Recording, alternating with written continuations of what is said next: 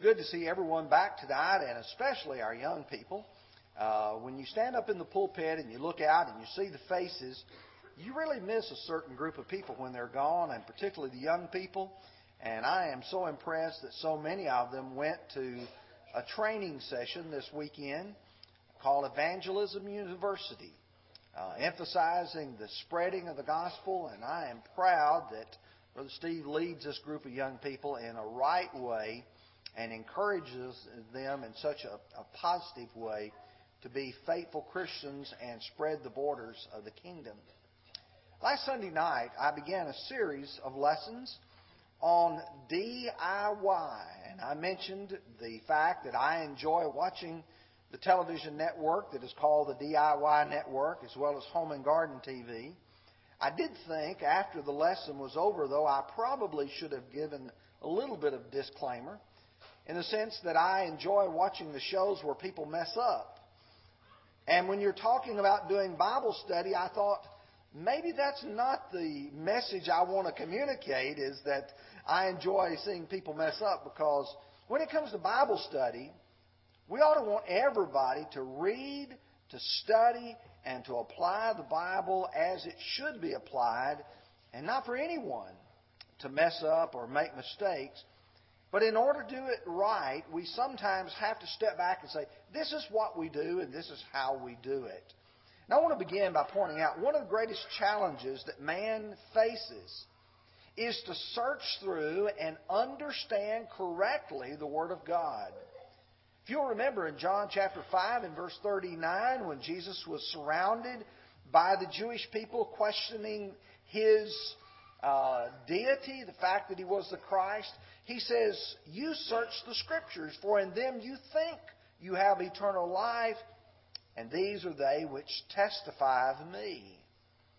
When Paul had gone to the cities of Thessalonica and Berea, and the description is in verse 11 of Acts 17, these were more noble, these were more fair-minded, and those in Thessalonica, in that they received the Word with all readiness and searched the Scriptures daily to find out whether these things were so. These were great people. These were noble people. These were honorable people, because they would pick up their Bibles and they would say, if Paul's preaching or Silas is preaching or whoever is preaching, we're going to be able to take our copy of God's Word and make sure that's exactly what it ought to be. Brother Joe just read to you from the American Standard reading from 2 Timothy 2 and verse 15. If you're reading the original King James, I like the way that the words are put there. Study to show thyself approved unto God. The word study there indicates a person's effort, his diligence. That's the reason why the American Standard and the New King James say, be diligent to present yourself approved to God. A person who's giving the effort to rightly divide, to handle aright the word of truth. That's our challenge before us.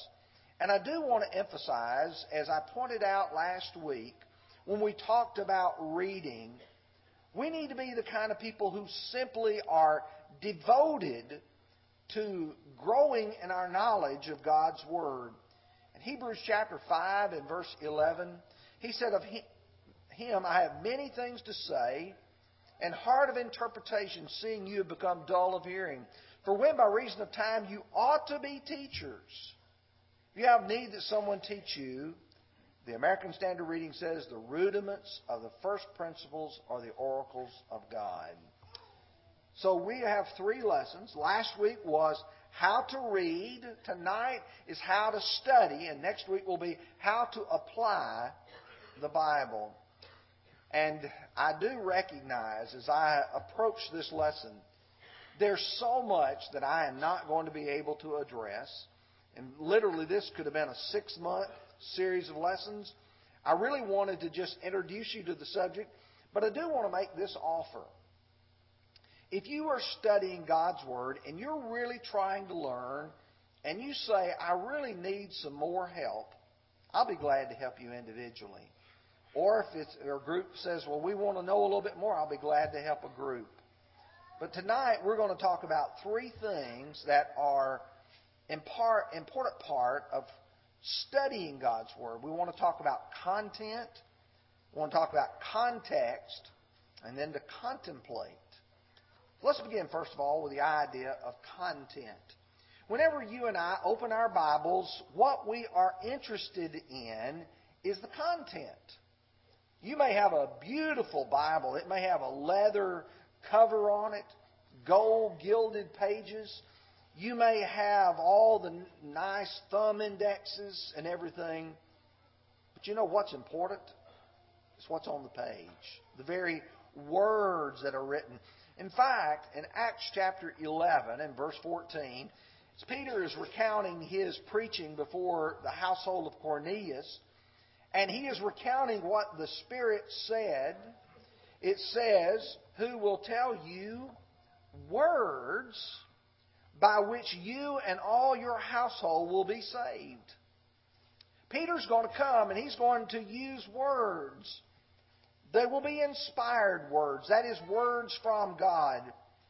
In 1 Corinthians chapter 2, verse 13, "Which things we also speak, not in words which man's wisdom teaches, but with the Spirit teaches, combining spiritual things with spiritual words."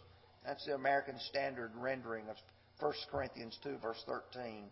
In other words, you use the words from God to be able to teach man. But when you think about words, you've got all different kinds of words.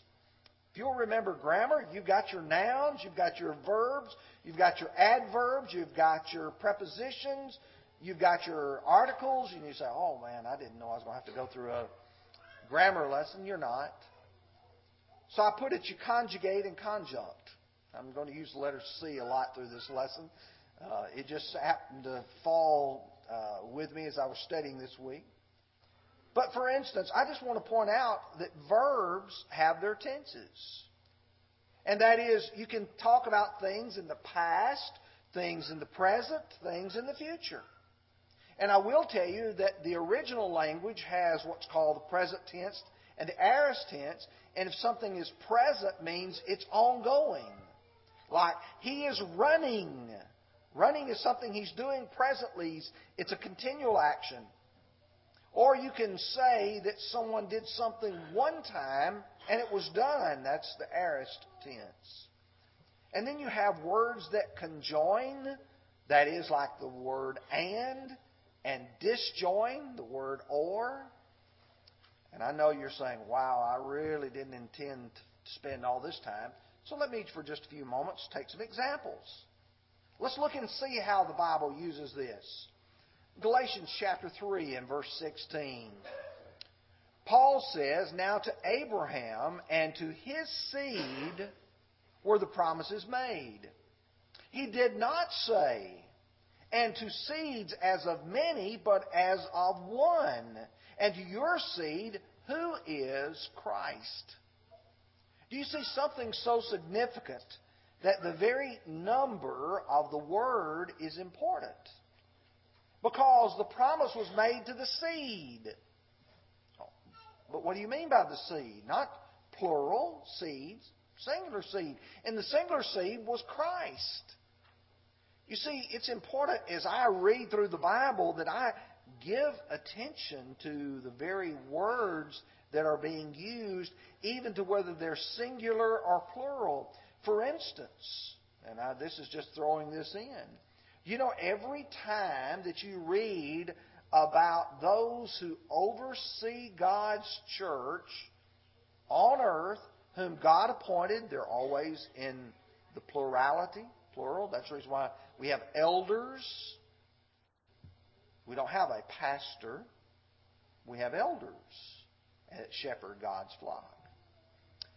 The word "and," the conjunction, to join two things together, has a very, very important part. For instance, in Mark 16 and verse 16, "He who believes and is baptized will be saved." You take two things and you join them together and they become like a singular thing that has to be done. You have to believe and you have to be baptized. What if I don't believe? Being baptized won't do me any good at all, because he says, but he who does not believe will be condemned. What if you took a person who was baptized but didn't believe? You just got him wet. You see how important that conjunction is.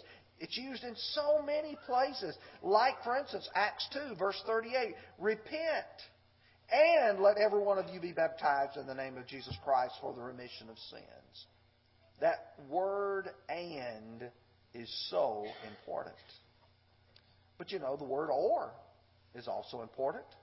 If you go to Matthew chapter 21, verses 25 and 26. And the Sadducees and the Pharisees had been pressing hard upon Jesus. And they had been questioning him about this and about that. And they wanted to ask him, by whose authority have you been doing these things? And here's the way Jesus responded.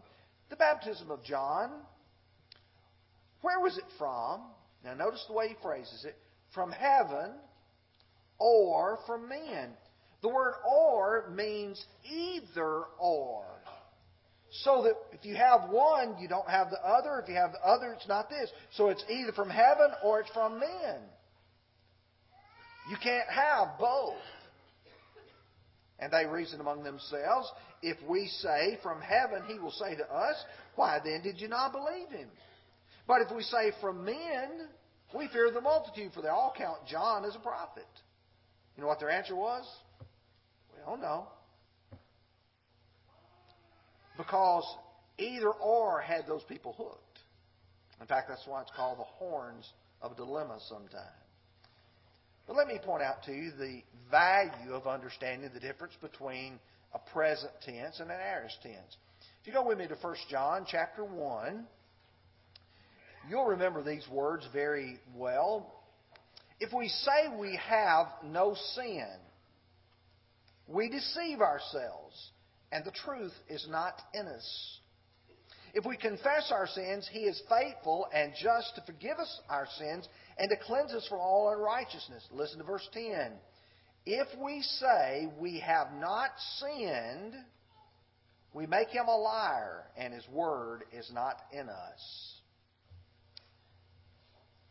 When you get to 1 John chapter 3, verse 9, that produces a real problem for people. Because when you get there, John writes, whoever has been born of God does not sin, for his seed remains in him, and he cannot sin because he has been born of God. And someone says, how do I reconcile those two? How do I deal with the fact that here he says that the one who's been born of God does not sin? It's because it's in the present tense, ongoing. Whosoever has been born of God does not keep on sinning, for the seed remains in him. And he cannot keep on sinning because he has been born of God. If you keep on sinning, you're proving you're not a child of God. Doesn't mean that you won't commit a sin, but you can't just keep on the practice of sin. And if you go back to 1 John 1:10, if we say we have not sinned, we've never violated God's law one time, we make him a liar. So you have no contradiction there, but you understand the difference between the present. Now, very briefly, I'd like to talk about context. And it's hard to overemphasize context. When you start thinking about context, there's three different types of it. There's historical context. That's the time, the culture, the circumstances surrounding a text.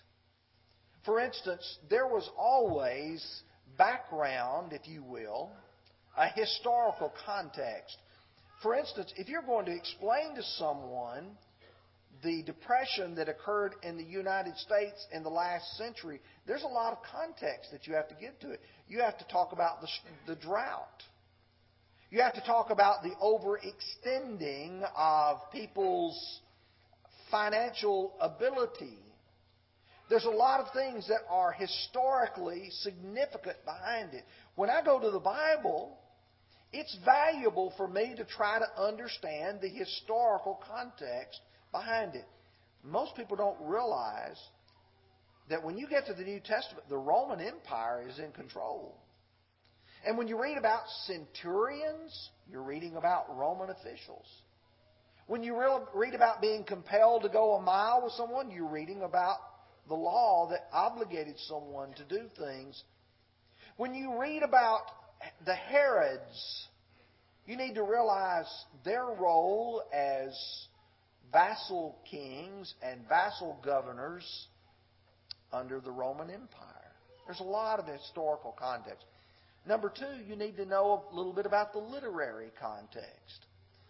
For instance, if I'm reading the book of Psalms, I'm going to read that differently than I read Paul's letter to the Ephesians, because it's a different type of document.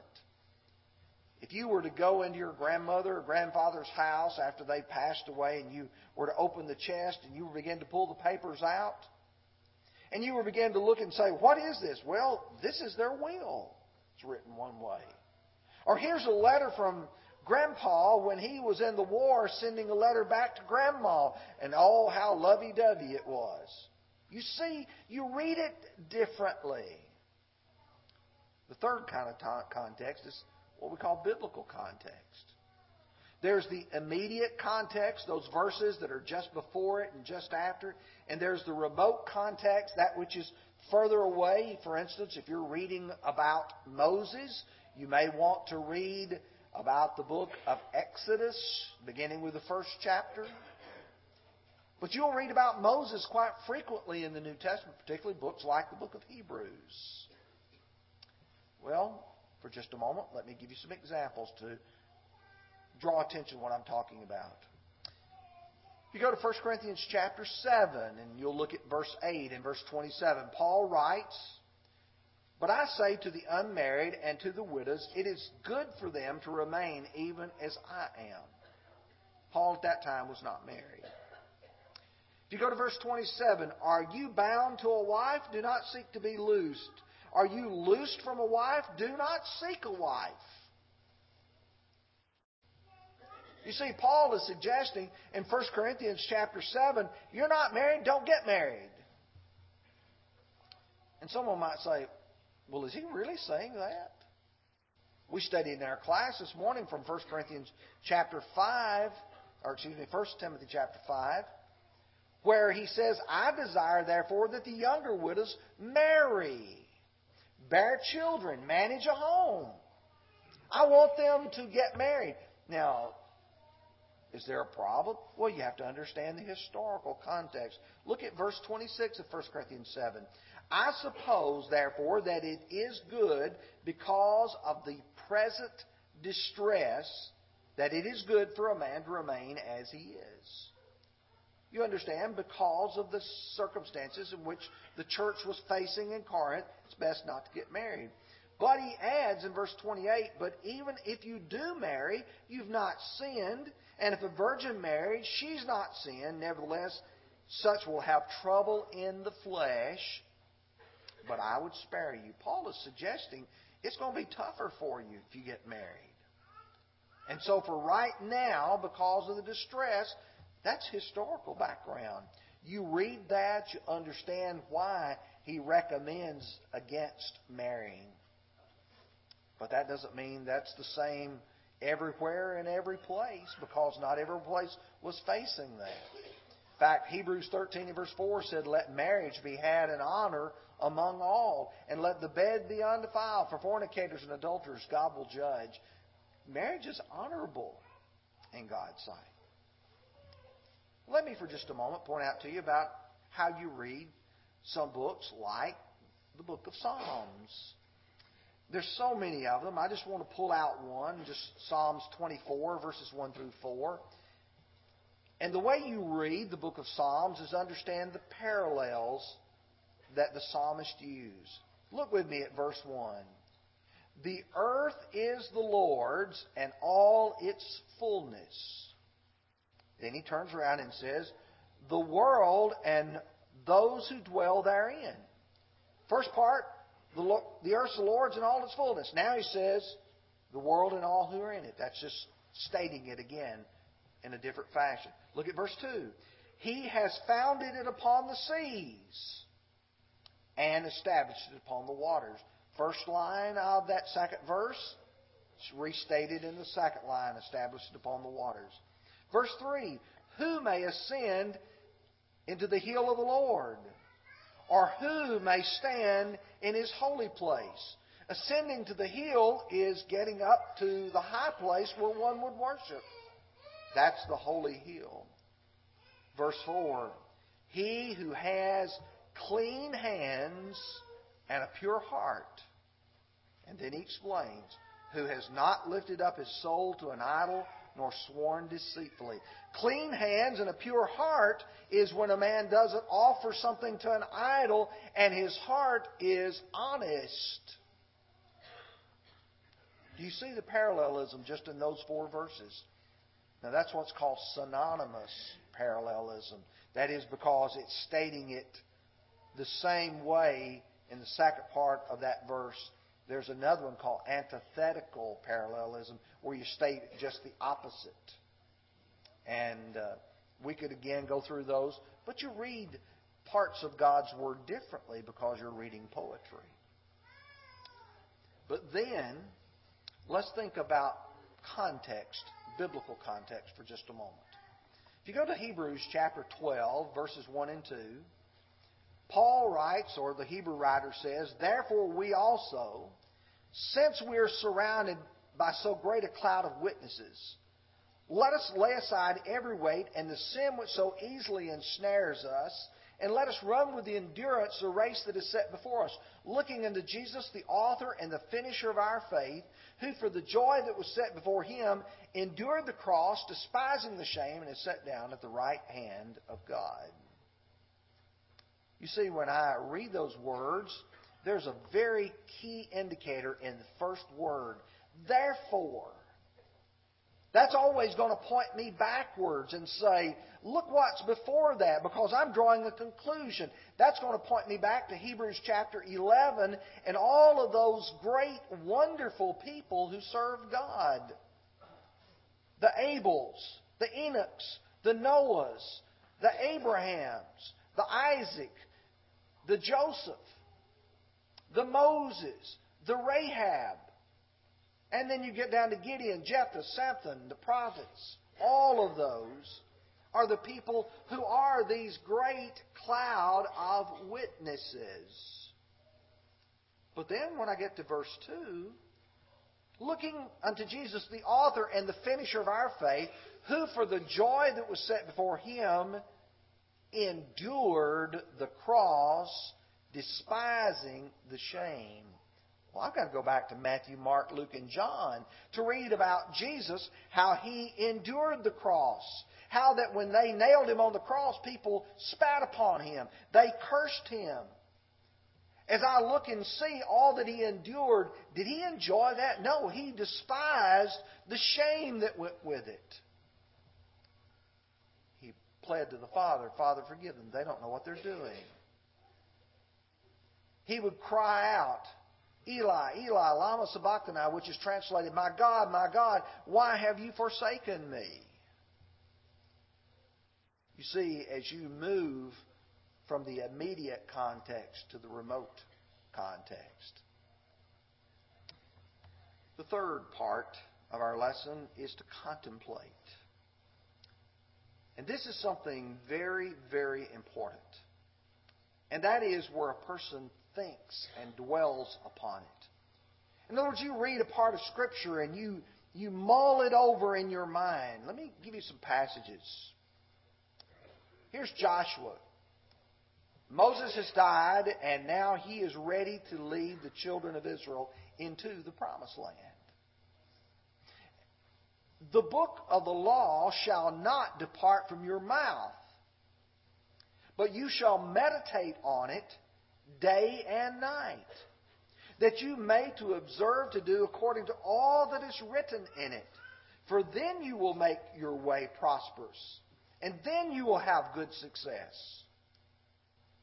You see, everything that Moses has provided for you. You read it, you think about it, and you act on it. Or Psalms 1 and 2. Blessed is the man who walks not in the counsel of the ungodly, nor stands in the path of sinners, nor sits in the seat of the scornful. But his delight is in the law of the Lord, and in his law he meditates day and night. Did you notice that's the same thing that was spoken to Joshua? Meditate on it day and night. When you're walking about and you're thinking about something that you read, okay, think about it some. Think about it at nighttime when you get ready to go to bed. You could spend a long time in the book of Psalms, Psalms 119. You get to verse 97. Oh, how I love your law. It is my meditation all day, all the day. David would take God's word. He said, they're sweeter to me than honey in the honeycomb. Much more to be desired than gold, yes, even fine gold. He looked at God's word as something that he wanted. Or to put it in the words of Jesus on the Sermon on the Mount, he hungered, he thirsted for righteousness. You know, it's valuable to take God's word and let it indwell your mind. When Paul wrote the Philippians, and I can imagine the first time this is being read before the congregation. Finally, brethren, whatever things are true, whatever things are noble, whatever things are just, whatever things are pure, whatever things are lovely, whatever things are of good report, if there is any virtue, if there's anything praiseworthy, meditate on these things. You know, our problem, we meditate on the things we don't like. We meditate on the people we don't like. We meditate on how we would get back at them if we only could. We dwell upon and we think about negative things. You know what happens to us? Negative things comes out of us. But what is Paul saying? True, noble, just, pure, lovely, good report. If there's anything virtuous, praiseworthy, think on these things. Meditate on these things. For just a few minutes, let me offer some suggestions about some ways to reflect on a passage. You're sitting in your chair at night. You've got your Bible out.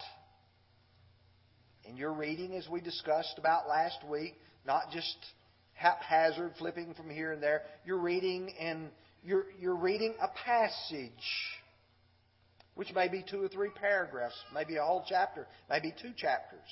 But you're reading. And now you want to meditate on that. You want to think about it. Here's a suggestion. Condense it and construct an outline. Take you a little notepad and put next to you and say, okay, what are the main points that the writer is trying to communicate in this passage? Okay, number 1, number 2, number 3. One of my teachers, Brother Clive Woods, years ago, used to use another technique, very similar to this. He called it headline and summary. He said, imagine you're having to write a newspaper article on this passage. And he said, what would you put as your headline? And then how would you summarize it? Well, I'd suggest to you to condense down the main thoughts and construct you an outline. After you have dwelt upon it, you've thought about it yourself, consult and confirm. That is, I'd suggest that you consider what other people have drawn from this passage. Now, there's There's places that you might go. For instance, you might go to a commentary. You might listen to someone else preach a sermon on that topic. You may read it in another translation. But you try to make sure that you consult, and the fact that you're not drawing a conclusion that is totally different from what everybody else drew. Now, you may have seen something someone else hadn't seen, but confirm that. Make sure that you are going down the right path as you study this passage. Number 3, compare and contrast. You know those essays that your teachers used to make you write in school? You got a couple things, you compare them together and you contrast them. Okay, I'm reading about Moses. And I'm reading about Moses as he's arguing with God about going to Pharaoh and letting his people go in Exodus chapter 3. And as I'm reading about that, and I'm hearing Moses say, Lord, send somebody else, don't send me. And you're reading on a little bit further, and Moses is saying, Lord, I can't talk. I'm not eloquent. And you begin to say, well, how does that look at myself? Am I doing the same thing that Moses is doing? Am I arguing? Am I finding excuses as to the reason why I won't do this and I won't do that is because I'm trying to say, okay, well, I can't talk. You ever heard a teacher say, I'm not a good teacher? Surely you can find somebody else who will do that. Brother Don hears that all the time, don't you? I'm getting a head shake, not an amen, but I'm getting a head shake. You see, the truth is, we need to make sure that when we study the Bible, we're actually studying and saying, am I learning something? As I meditate and I think about it, I need to be thinking about, as I compare not only Moses to me, but I need to compare Moses to Jesus. I will refer you again to Hebrews 12, verse 2. Looking unto Jesus, the author and the finisher of our faith, who for the joy that was set before him endured the cross, despising the shame, and is set down at the right hand of the throne of God. Too many people have become intellectually lazy. I say that with sadness. How many of you remember a time, some of you older people, I know you will, that there were people who were walking and talking Bibles. People read their Bible every day. They actually even studied it in school. Learned the great lessons that were found there. And people could be able to tell you where something was found quickly, and they could be able to tell you the details of it because they knew it. I'm amazed, even some of these people, you watch the TV show Jeopardy, and when it comes to particle physics, they know those things. When it comes to the Bible, they avoid that column like the plague because they don't know what it says. Here's a problem. Romans 16, verse 18 says, For those who are such do not serve our Lord Jesus Christ, but their own belly. And by their smooth words and flattering speech, they deceive the hearts of the simple. Why is it that people like Joel Osteen can fill an arena with thousands of people and lie to them? And everybody just lap it up. Why is it there are preachers who will tell people what they want to hear, and people will say, let's flock to that church? When you go to 2 Timothy 4, 3 and 4, for the time will come when they will not endure sound doctrine, but according to their own desires, because they have itching ears, they will heap for themselves teachers, and they will turn away their ears from the truth and be turned aside to fables. See, the Bible recognizes that.